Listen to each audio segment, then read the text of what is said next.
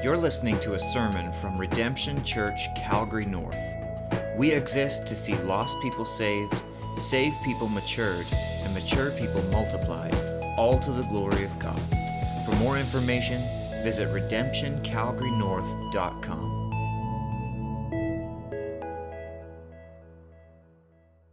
Okay, good morning. Good morning. Before I turned around, worshiping, you weren't all there. And yes, you praise God. God just brings other people as well. Matt kind of took a little bit of my thunder because I was going to give a little update, but I still will. He said a few things. So I'm Chris Gervin, if you didn't hear. I'm the pastor at Redemption Church in Red Deer. So I first came here actually about this time, 2018, me and my family, as we moved to Cochrane. And we fell in love with this church, loved the worship, loved the doctrine. The first time I met Pastor Trevor, he found out I was in seminary, and he's like, have you ever thought about church planting? And I'm like, never in a million years, actually. That wasn't at all on my radar, but God had other plans. And basically, I just want to give you a quick update where we're at now. So we've been meeting in Red Deer in the winter time, at a place called The Dome. We've been meeting on an indoor soccer facility, literally setting up chairs on a soccer field. And so hard chairs on a Saturday night. It was actually quite cold at times, but we met with God there. And it was actually just a blessed time, opening up the Word, singing praises to Him, fellowshipping with one another. And the Lord has blessed our gathering together there in Red Deer. And so we're so thankful for what He's done. God has continued to grow our number. He's blessed us with generous givers. As Matt said, we'll be installing 2 elders here in a few weeks. Excited for that. We're maybe like you guys, we're in need of more small group leaders as more people keep coming. We want to continue to see people get plugged in our church and grow and fellowship with one another. We're looking for someone to help lead music ministry, youth ministry, looking to hire a full-time staff. I appreciate your prayers for that. It's been amazing what God has done. It's also been overwhelming because all along, it's just God's been the one doing it, and He's the one who builds the church. And so we're always crying out, Lord, help us. We don't actually know what we're doing. We need to bring more people, their gifts and abilities to help continue to build the church, and He has been faithful. And as Matt mentioned, actually next Sunday, we're moving to a Seventh-day Adventist church so we can meet Sunday mornings, a great space for us. Please appreciate your prayers for the transition there, and also just praise the Lord that He's provided a space for us there. But yeah, thank you for your prayers, for your giving to this church that supports church planting. It's amazing what God has done in Alberta. Actually, in a few weeks, God willing, September 18th, Redemption Edmonton is being planted. It's amazing what the Lord's doing, and just kind of let's keep praying, keep seeking Him. I think it's summarized well what God is doing with the Great Commission collective churches and church planting. At the end of Ephesians 3, this isn't the message, this is just my update. Ephesians 3, 20 to 21, Paul finishes this awesome prayer with this. Now to Him who is able to do far more abundantly than all we ask or think, according to the power at work within us, to Him be glory in the church and in Christ Jesus throughout all generations, forever and ever. Amen. That's our God. He does far more abundantly than all we can ask or think, and He continues to do that, continues to show Himself faithful. So thank you for your prayers. Thank you for your partnership in the gospel. I'm just going to pray before we get into the word this morning, if you want to bow with me. Holy Father, what a joy it is to fellowship with these brothers and sisters in Christ. Even driving here this morning, reminded of how we met with you in such great ways here in Calgary, in small group in Cochrane, and met so many great servants of you, Lord. What a blessing. I pray as we open up your word this morning, Holy Spirit, that you would speak through me, that we would use your word to accomplish your purposes, that in the word preached, oh God, give us open ears and open hearts, and that you lift up Jesus Christ even higher in our midst. And, oh God, that you would receive the praise and glory and honor due your name. I pray this in Jesus' name. Amen. Amen. If you have a Bible, if you want to open up to Psalm 84. Psalm 84, that's what we'll be this morning. In our church over the summer, we've been in various Psalms. I don't know about you, I feel like the church, we need more Psalms in our hearts and in our soul. So we'll be in Psalm 84 this morning. And just before looking at it, just want to ask, does anyone love a good campfire? I love it. The hands popped up. I know some people don't. Even the lady, some people don't like camping, maybe don't like campfires. I love a good campfire. I love to continue to chop wood, continue to pour wood on the fire and just get that thing blazing. And even, I just thought of when I was in family camp with this church, 2019, I even won a little keychain as, I don't know if it was like the pyro of the week or something, but I was like just attending to the fire so much, I won an award. So I love a good campfire. I love when you get it hot and blazing. My prayer for us this morning is that as we look at this psalm, as we proclaim this psalm, it would be like pouring gas on the fire of our faith. My prayer, thank you, is that we would increase our heart's desire for God. If our desire for God is a flame, some people come in here and it's burning bright. And other people maybe are coming here this morning and it's just waning. It's just in embers, and others in between. So as we look at and meditate upon the psalmist, we're going to see his longing for God and see how it shapes his life. I pray that it would actually do the same thing and actively happen in our own lives. So what we do in our church, I'm just going to bring to you guys, if you want to stand with me as we read God's word, just to reverence the word of God, I'll be reading Psalm 84. Oh God, do not keep, how lovely is your dwelling place, O Lord of hosts. My soul longs, yes, faints for the courts of the Lord. My heart and flesh sing for joy to the living God. Even the sparrow finds a home, the swallow a nest for herself, where she may lay her young at your altars. O Lord of hosts, my King and my God. Blessed are those who dwell in your house, ever singing your praise. Selah. Blessed are those whose strength is in you, and whose heart are the highways to Zion. As they go through the valley of Baca, they make it a place of springs. The early rain also covers it with pools. They go from strength to strength. Each one appears before God in Zion. O Lord God of hosts, hear my prayer. Give ear, O God of Jacob, Selah. Behold our shield, O God. Look on the face of your anointed. For a day in your courts is better than 1,000 elsewhere.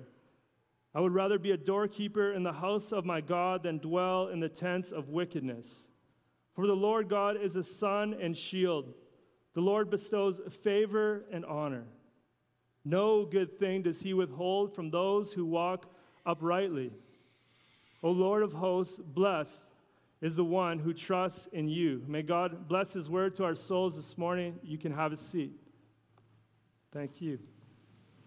As we're looking at Psalm 84, what I want us to first see, we'll get there in a moment, is what does it mean to desire God? What does that look like in our own lives? And then as we see what does it look like to desire God, then what are the markers of someone who desires God? Desire for God, we want to see, leads to praise, leads to actively pursuing worship with his people, it leads to prayer, and it leads to heart change and God's blessing. And I pray that that's what we're going to see in Psalm 84 this morning.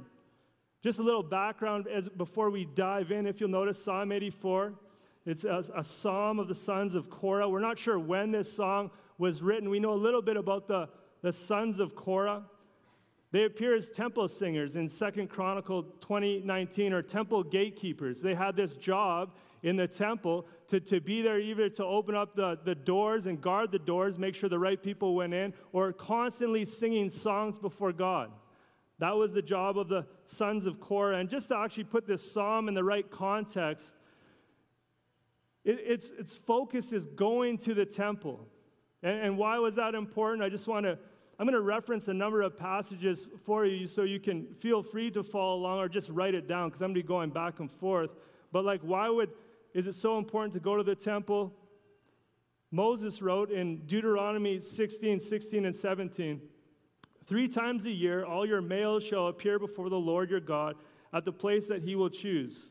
at the feast of unleavened bread, at the feast of weeks, at the feast of booths. They shall not appear before the Lord empty-handed. Every man shall give as he is able, according to the blessing of the Lord your God that he has given. That's the focus of this psalm, this person who's desiring God. He's desiring to go to the temple, the place where people went, not just men, but men, women, and children, 3 times a year, if they could, or at least once, they'd make the pilgrimage to the temple. Just thinking about the temple for a sec, the temple I'm talking about, built by Solomon, a place of worship covered in a large part in gold. They had the bronze of places where they sacrificed animals to God. They had if you'd walk into the holy room, there's an altar of incense, and behind that curtain, there's the Holy of Holies where the Ark of the Covenant was. But this is where the people of God gathered to worship the Lord. In the Old Testament, the temple was the place where God dwelt. Jerusalem was the capital. The temple was the center of their worship. And the reason I'm making such a big deal about this is because it's hard for us to grasp the importance of place when it comes to worship. We're meeting in a gymnasium.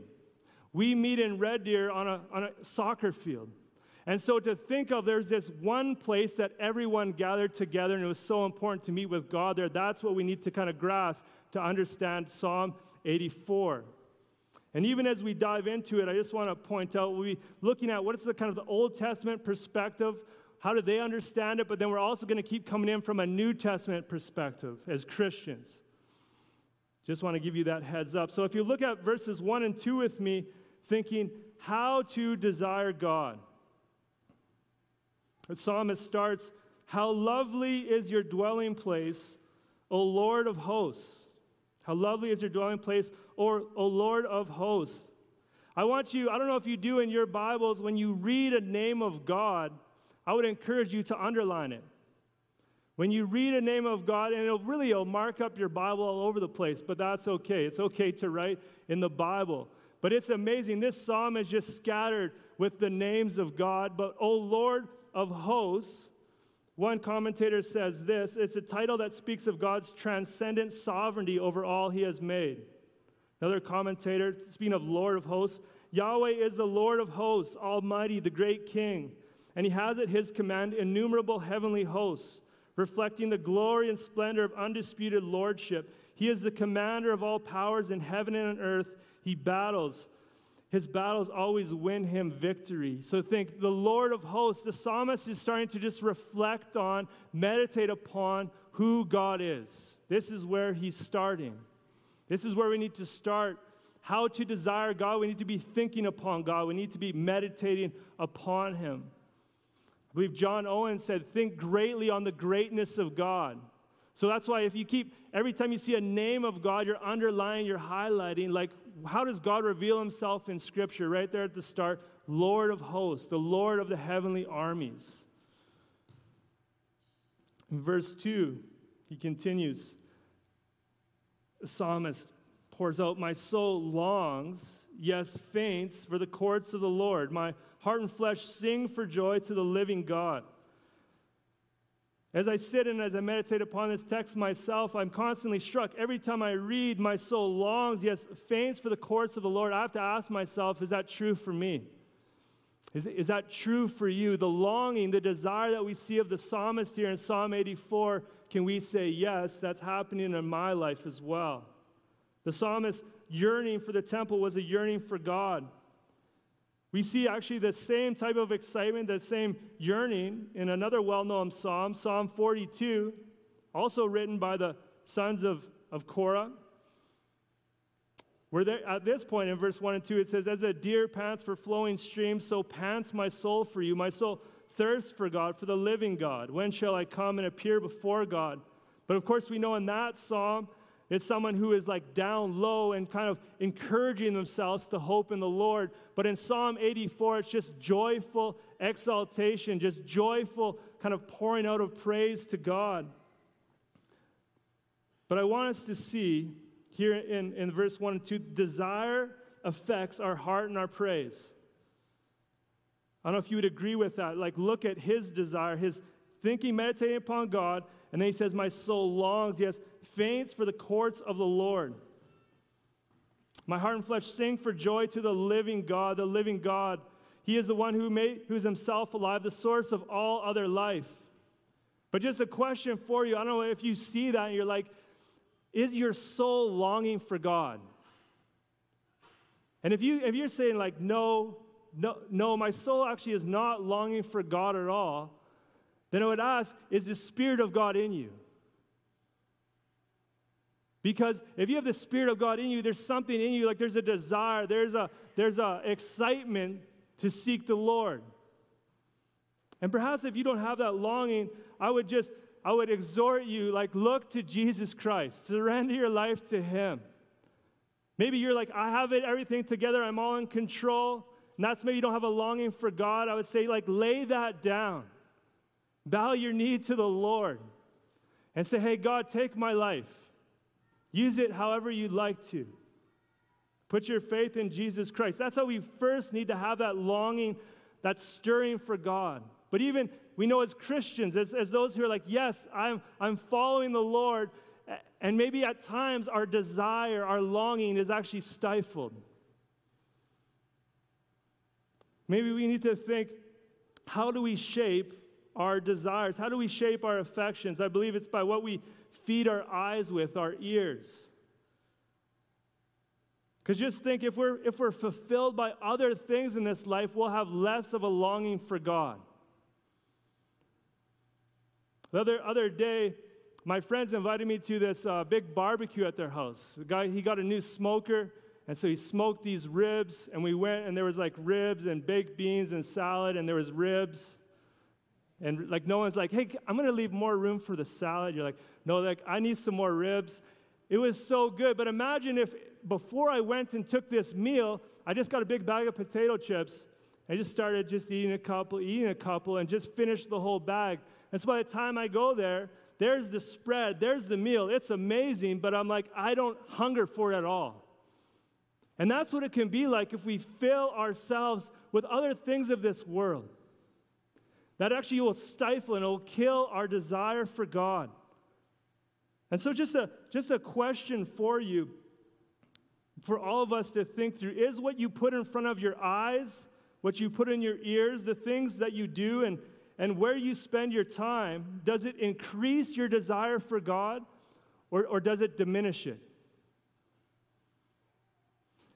And just think for a moment with me, like, what increases our desire for God? Clearly the psalmist who's saying, my soul longs, yes, faints for the courts of the Lord, had this strong desire for God. What could increase our desire for God? It's not an exhaustive list. That would be a whole message in and of itself. I believe there's like a website devoted to it. Shout out to John Piper. But like, what could increase our desire for God? One, just being out in God's good creation. How about you, like just the mountains that are so close in the summertime, just being out and seeing, like the heavens, the sky proclaims the glory of God. You see a sunrise or a sunset, that's just like it's increasing a longing and a desire for God. Gathering with God's people, we'll talk about more. There's just something about being with other believers gathered in a place. Even if your fire of faith is kind of waning and someone else is like, man, I can't wait to come together. I can't wait to sing. It increases our longing for God. Of course, prayer. We're going to talk about, of course, either reading the word ourselves or hearing it proclaimed. I pray that this morning that you'll have an increased desire, an increased longing for God. But as we look at Psalm 84, of course, singing praise to the Lord. Here's something that we maybe don't think of often. What increases our desire for God? Suffering. Suffering increases our desire for God. Because we all have so many things in our life, and as things are taken away, who do we have left? We have God. And so no one like runs headlong into suffering, but then when we meet suffering, when we meet trials, which we all do, will we turn to God in those times? And increase our longing, increase our desire for Him. I pray that we would. So just a look at like what increases our desire for God. We see the psalmist, he has a desire for God. And if you're like, yes, I have a desire, I have a longing after God, then what would be like markers of that? I believe that's kind of the rest of the psalm. Someone who has a desire for God will have these markers in his life. I pray you have them, and I pray we'd have them increasing in our lives. Look at verse 3 and 4 with me. I want us to see how desire for God leads to praise. The psalmist writes, even the sparrow finds a home, and the swallow a nest for herself, where she may lay her young at your altars. Like even the smallest animal finds a place of peace and resting within God's presence. I don't think it actually on the altars, because the altars were filled with fire, so not a good place for the little sparrow to have a home. But like in God's presence, being near him, that's the picture that's being painted. Continues, O Lord of hosts, my King and my God, blessed are those who dwell in your house, ever singing your praise. Just think about this. Like, what are an example of that actually are the sons of Korah, if you read about them in the Old Testament. Like, their job was to be at the temple and to sing praises to God. That's what they did all the time. Think of an example of this in the New Testament is in like someone who dwells in God's house, ever singing your praise. Example of this was Anna. I don't know if you remember the story in Luke chapter 2, verse 36, when the baby Jesus is being brought to the temple for the first time, and Simeon sees him, but then there's Anna. In Luke 2:36, there was a prophetess, Anna, the daughter of Phanuel of the tribe of Asher. She was advanced in years, having lived with her husband 7 years from when she was a virgin, and then as a widow until she was 84. She did not depart from the temple, worshiping with fasting and prayer night and day. Like that's what Anna was about in the New Testament. And because of that, she saw the baby Jesus. Amazing. That was her heart's bent was to be ever singing the praise to God. And what does it say? It says you're blessed. You're blessed are those whose strength is in you, are those who dwell in your house, ever singing your praise. So just the question, how to dwell in the house of the Lord? How do you dwell there forever? Again, this is like a New Testament now looking at the psalm. You have to be able to say like the psalmist, look at the end of verse 3. The psalmist says, my King and my God. If you want to dwell in the house of the Lord forever, ever singing his praises, you have to be able to say, yes, he's my King and my God. And bow down before him. Even as the songs that we sang today, Jesus, the Messiah. We bow down before him. John 14:6, right? Jesus said, I'm the way, the truth, and the life, and no one comes to the Father but through him. By believing and trusting in Jesus, it allows us to dwell in God's house in heaven forever. And it says you're blessed. You're blessed if you're in Christ Jesus. You're in a good place. That's a reason for joy. Whatever else you have going on right now, you could have like a car breaking down. You could have sickness. It could be financial strain. You could feel lonely. Maybe you don't know what to do in the future. You're not quite sure. But what does it say? Blessed are those who dwell in your house, ever singing your praise. Blessed. Do you see that, though? Do you see clearly that desire for God leads to praise? Even the psalmist says in verse 2, my heart and flesh sing for joy to the living God. Blessed are those who dwell in your house, ever singing your praise. A question, do you have a song to sing to the Lord? Like that's a natural outflow. Like we're desiring God, we're longing God, and then we have songs rising up to God. A few weeks ago, we looked as a church at Psalm 150, right? Like culmination of the Psalms, how's it going to end? All these psalms of praise and thanksgiving, of lament, of worship.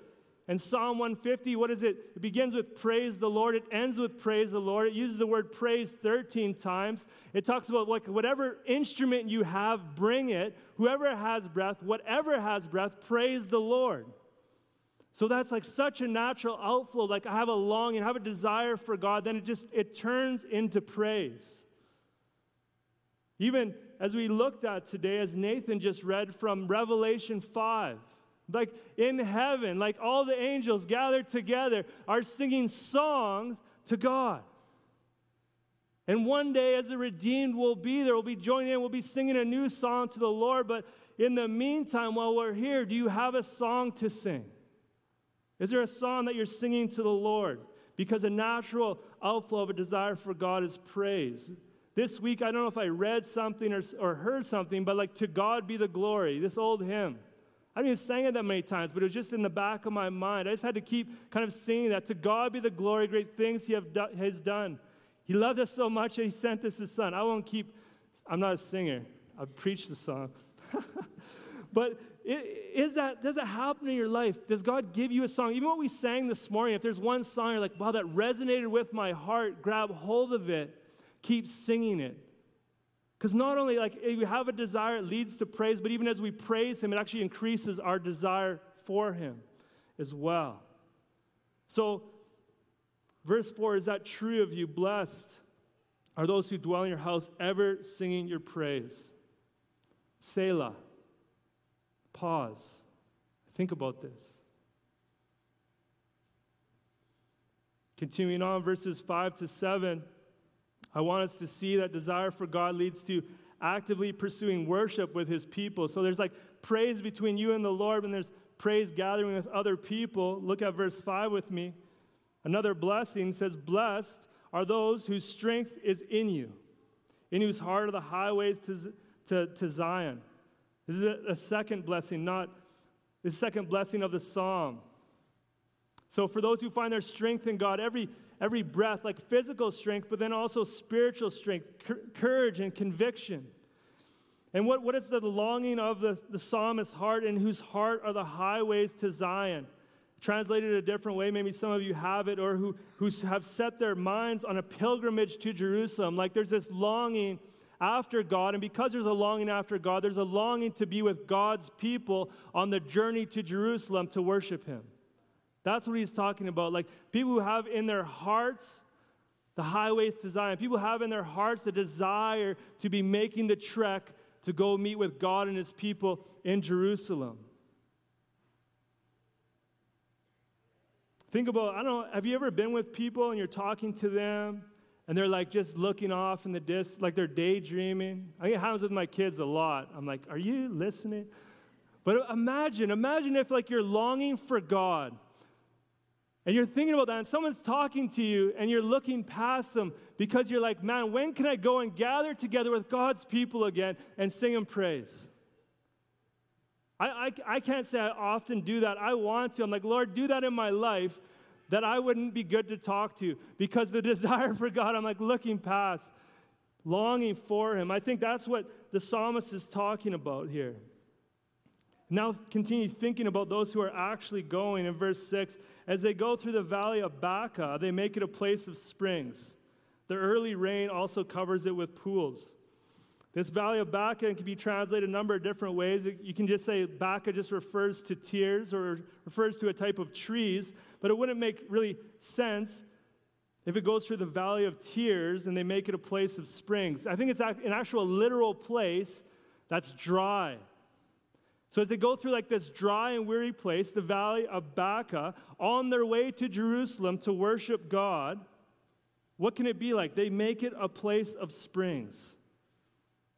So just think about that. In a dry and a weary land, as they're going to worship God, God makes it a place of refreshing. Isn't that what God can do in our lives?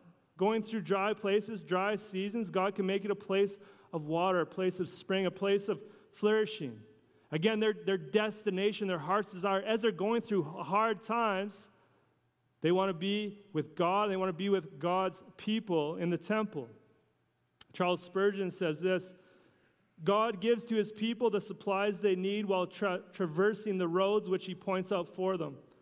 Where there were no natural supplies from below, the pilgrims found an abundant compensation in waters from above. Like if that dry place became a place of springs, and if it wasn't that, then God actually also sent rain down upon them at the right time. But God, he gives strength to the weary. He can meet us in the dry places. As our desire and our longing for him grows, he can bless us in that. So look at, again, verse 7. As they're going to Jerusalem, they go from strength to strength. Each one appears before God in heaven, from strength to strength. They're going to God. They get strength from God to keep going. Again, the psalmist's focus was on the temple, the destination, the heart desire. Why? Because God was there. But you think in terms of for the New Testament, for the Christian, like we're not all like, hey, let's all go to the temple.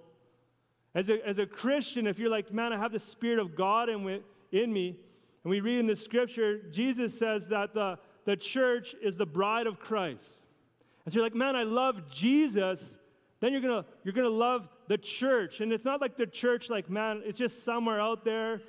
The church is like the local body of believers in which you gather with. So the psalmist's longing was to go to Jerusalem, right? An increased longing, desire for God, I believe, makes you actively pursue worship with God's people. So for us as believers, we're not going to Jerusalem, but there's an increased desire, a longing to be with God's people. We call it church. On a Sunday, on a Saturday, whenever you meet. Or gathering for a prayer meeting. Or in the future, in the fall, gathering in small groups. Like, man, because I have a longing, a desire for God, I want to be with God's people. I want to be actively pursuing that to worship God together. That's what the psalmist he's talking about. They're going together to worship him. So just ask yourself this question. If you're like, yes, I have a desire for God, is gathering with God's people a priority in your life? And is it a joy? It's not like, oh man, it's turn the alarm off, it's Sunday morning. You're like, man, I get to go and worship together with other believers. What a blessing is mine. And I don't know about you, but like the summer is like the Wild West. It's like people were just coming and going, and we're like running here and running there. And I'm like, man, peaches are in season. I got to eat peaches. I already ate the cherries. I got to run this place and that. And so we're all kind of a little helter-skelter. But I would just encourage you as like the fall's coming, maybe as kids return to school and we find more of a routine, make the gathering of God's people a significant part of your routine. Like, because I long after God, I'm actively pursuing worship with God's people. Make gathering together in small groups like weekly. It's not just like, okay, we can do this on a Sunday morning. Yes, praise the Lord. Man, like 7 days, that's a long time.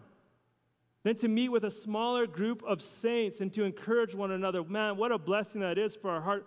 So I would just have you think about that. Have you pursue that. Looking at verses 8 to 9, I think we see very clearly, these are not like rocket science points, but desire for God leads to prayer. Everyone's like, yeah, of course it does. But look at this, verse 8 and 9, even as the psalmist is writing, verse 8, O Lord, God of hosts, hear my prayer. Give ear, O God of Jacob. Behold our shield, O God. Look on the face of your anointed. As he has this longing for God, as he has this longing to be with God's people, to worship God, he just breaks off into prayer. And he starts praying for the Lord's anointed. Who is that in the Old Testament? He's praying for the king. In the midst of his longing for God, his desire, he's like, now I just have to start sending my prayers up to the Lord. You just start praying. Doesn't that often happen to us? Even maybe as you're praising God, or if you're thinking upon God, it starts to turn to prayer. Either first like praise of who he is, then maybe like requests that we have, maybe thanksgiving.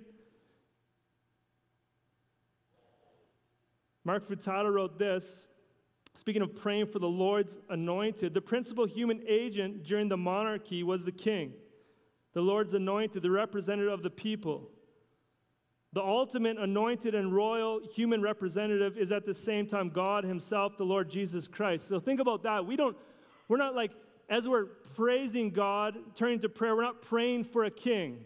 Yes, we pray for our government authorities. We should do that. But we're not praying for a king. We're praying to a king. If you're a Christian, we have a king. His name is Jesus. He is our shield. He is our hope. We pray through him, and he's praying for us. So that's just the difference in the psalm, right? We actually have the Lord's anointed on our side, the Lord Jesus Christ, who lived a perfect life, died on the cross for our sins, was buried, rose again. and is at the right hand of the Father interceding. He's praying for us. So a longing for God should lead to prayer, and prayer through our King Jesus, right? It's not like we just say in Jesus' name just because like this is what we've always done. It's because we've been forgiven because of what Jesus has done. And we can go into the very presence of the Father, into his holy presence because of the blood of Jesus Christ by the power of the Holy Spirit, right? And so as we pray, we go to the Father in Jesus' name. And at the same time, he is in heaven at the right hand of the Father right now praying for us. That's the King that we have. That's the Lord's anointed. So we see the psalmist in the midst of his longing, his desire for God, it turns to prayer.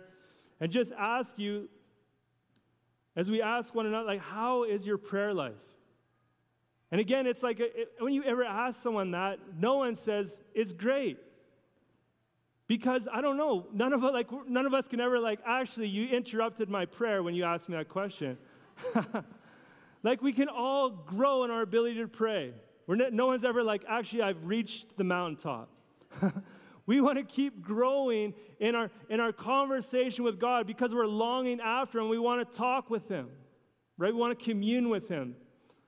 And that will increase, actually, our desire for him. So desire for God leads to prayer. I think we can easily see that. Lord, help us to seek you in prayer more.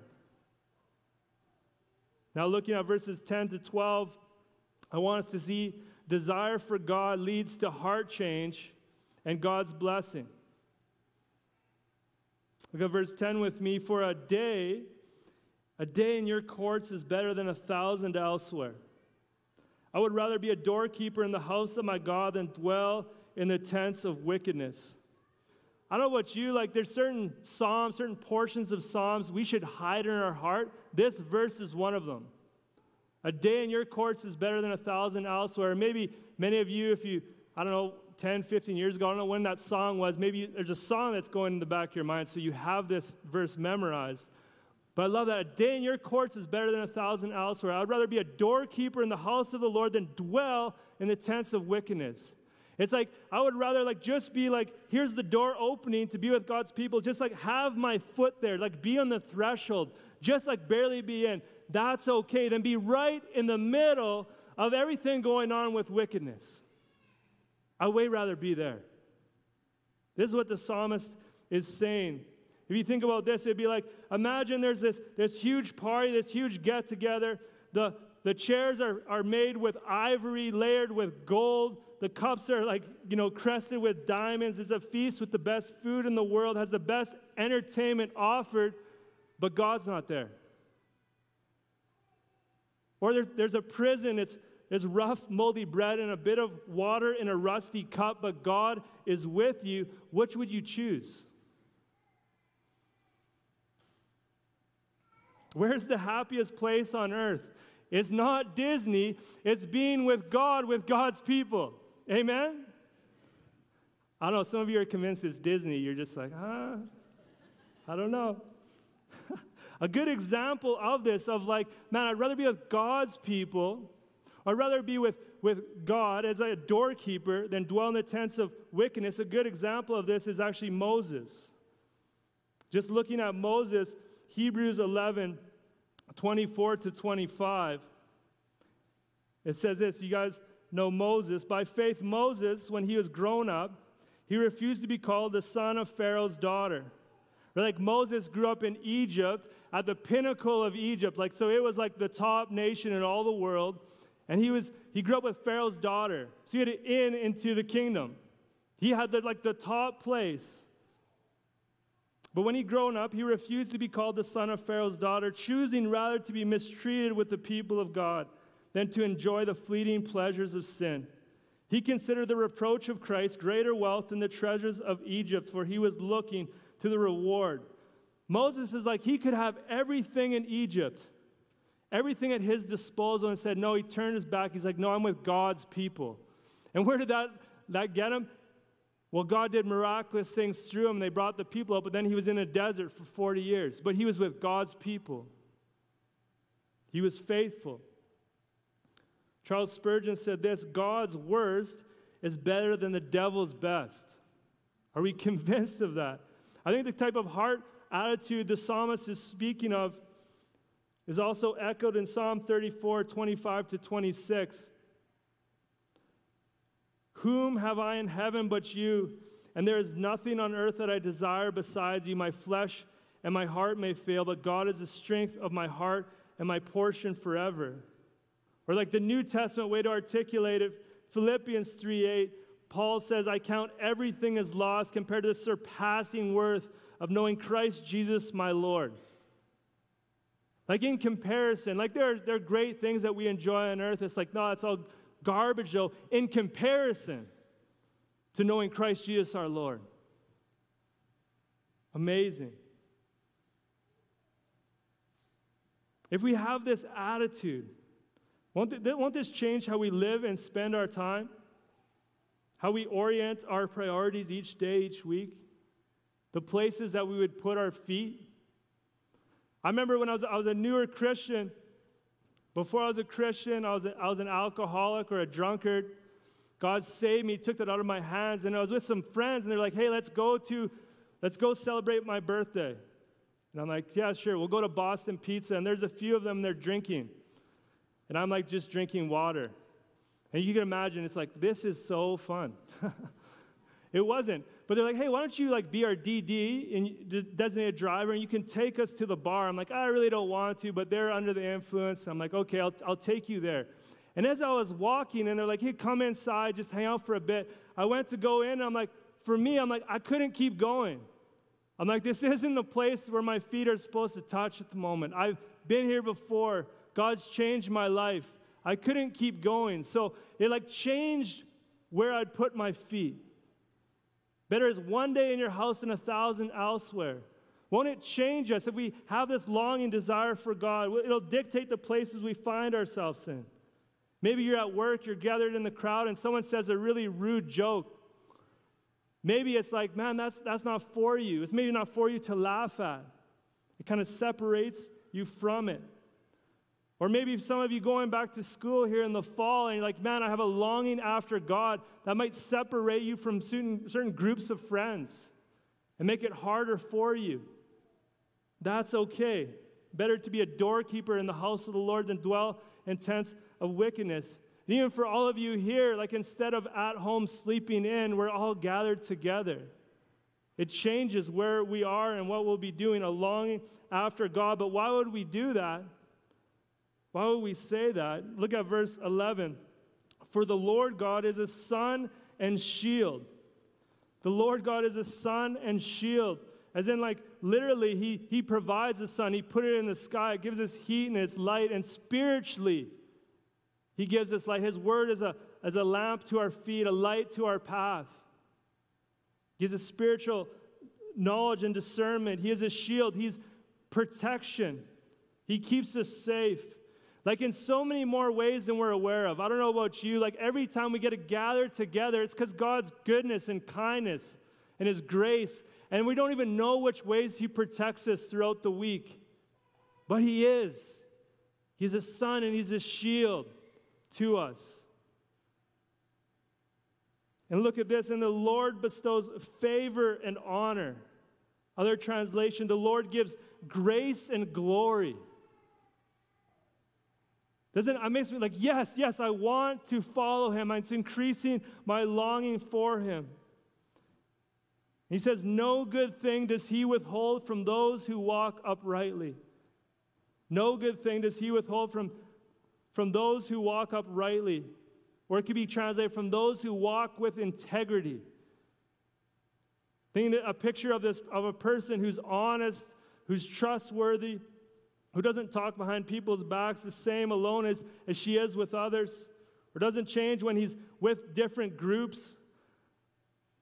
I don't know about you, though, when I read that, like I have this longing for God, but no good thing does he withhold from those who walk uprightly or those who walk with integrity. The thing is, we don't walk uprightly. We don't walk with integrity. We need God's help. That's why we need Jesus. That's why we need the Holy Spirit. We need to be changed from the inside out, right? If we have a desire for God, it leads to heart change. But first, our desire for God shows us we need a heart change. Because God is holy and we're not. I'm like, oh, I want to walk after him. I want to walk uprightly. I want to walk in integrity, but I know I don't. That's why I need Jesus Christ. That's why I need Jesus Christ. If you're like, yes, that's me. I'm doing it perfectly. No, none of us can say that.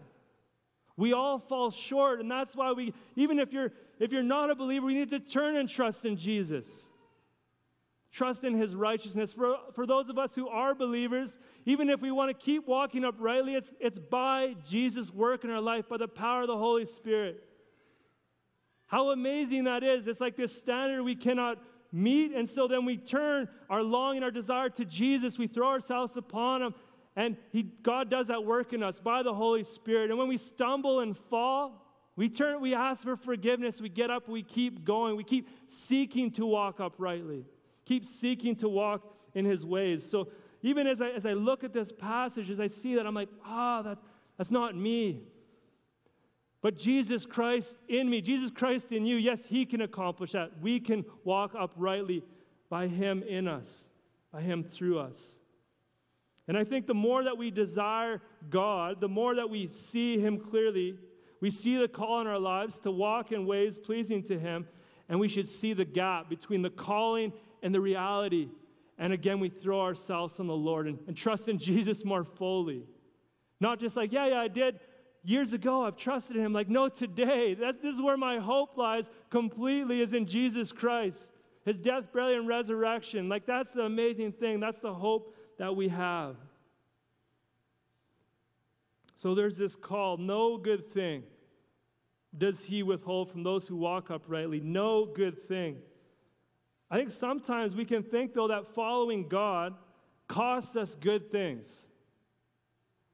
But it says no good thing. Sometimes we think, maybe whether it's experiences like I want to go to this place, but I know maybe as a follower of Jesus, maybe I shouldn't be there.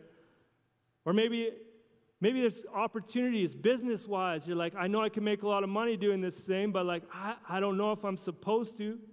Or maybe it's a relationship, maybe a guy or a girl. You're like, I really want to be with this person, but it's going to cost me if I follow Jesus. But it says it costs us no good thing. Doesn't God just want me to be happy? Well, no. He wants you to be holy. And yes, he wants you to be blessed. Blessing, one writer writes this, it's a heightened state of happiness and joy, implying favorable circumstances and enjoyment. Like greater than happiness, God wants you to be blessed. And I don't know about you, when I just read this, I just want to hit this home. No good thing does he withhold from those who walk uprightly. And saints, if there's any of you who have walked with the Lord for any length of time, can you testify, yes, there's no good thing that God withholds from those who walk uprightly. He provides what you need when you need it. He provides the strength you need to keep going. It's not that he provides every want, but he provides what you need. And we need to testify to the next generation as they're wrestling through, like, man, there's a cost to following the Lord. But it says, no good thing does he withhold from those who walk uprightly. We need to tell the next generation, yes, that is true. In following the Lord, he provides what you need when you need it. Just like the good shepherd, right? Maybe he leads you down into still, quiet waters. He also leads you through the valley of the shadow of death, but he's always with you and he's always providing for you. We need to tell the next generation, no good thing does he withhold from those who walk uprightly.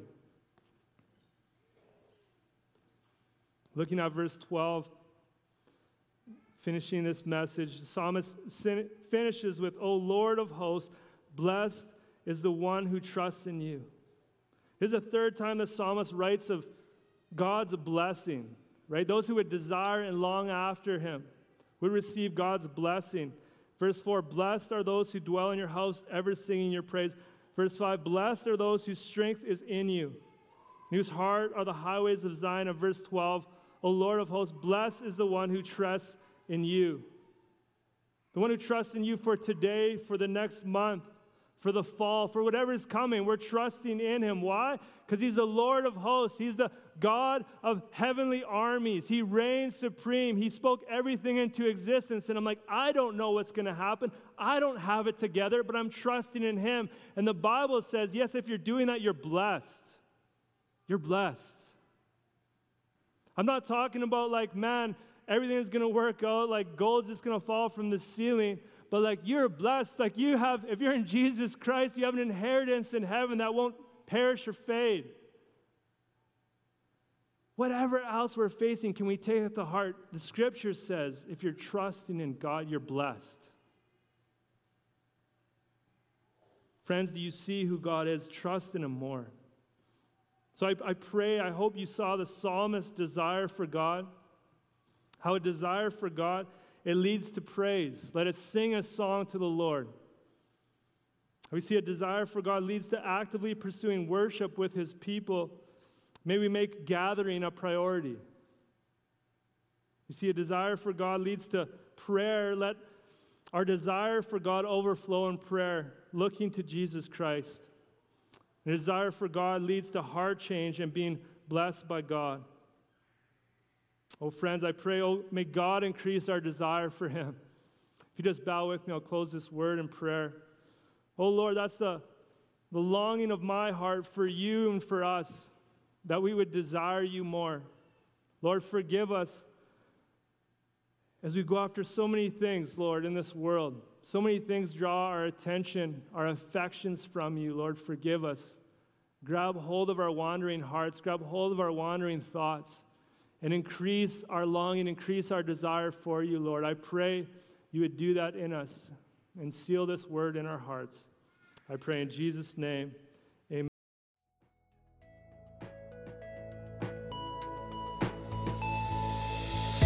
Thanks for listening to this sermon from Redemption Church, Calgary North. For more information about our church, visit redemptioncalgarynorth.com.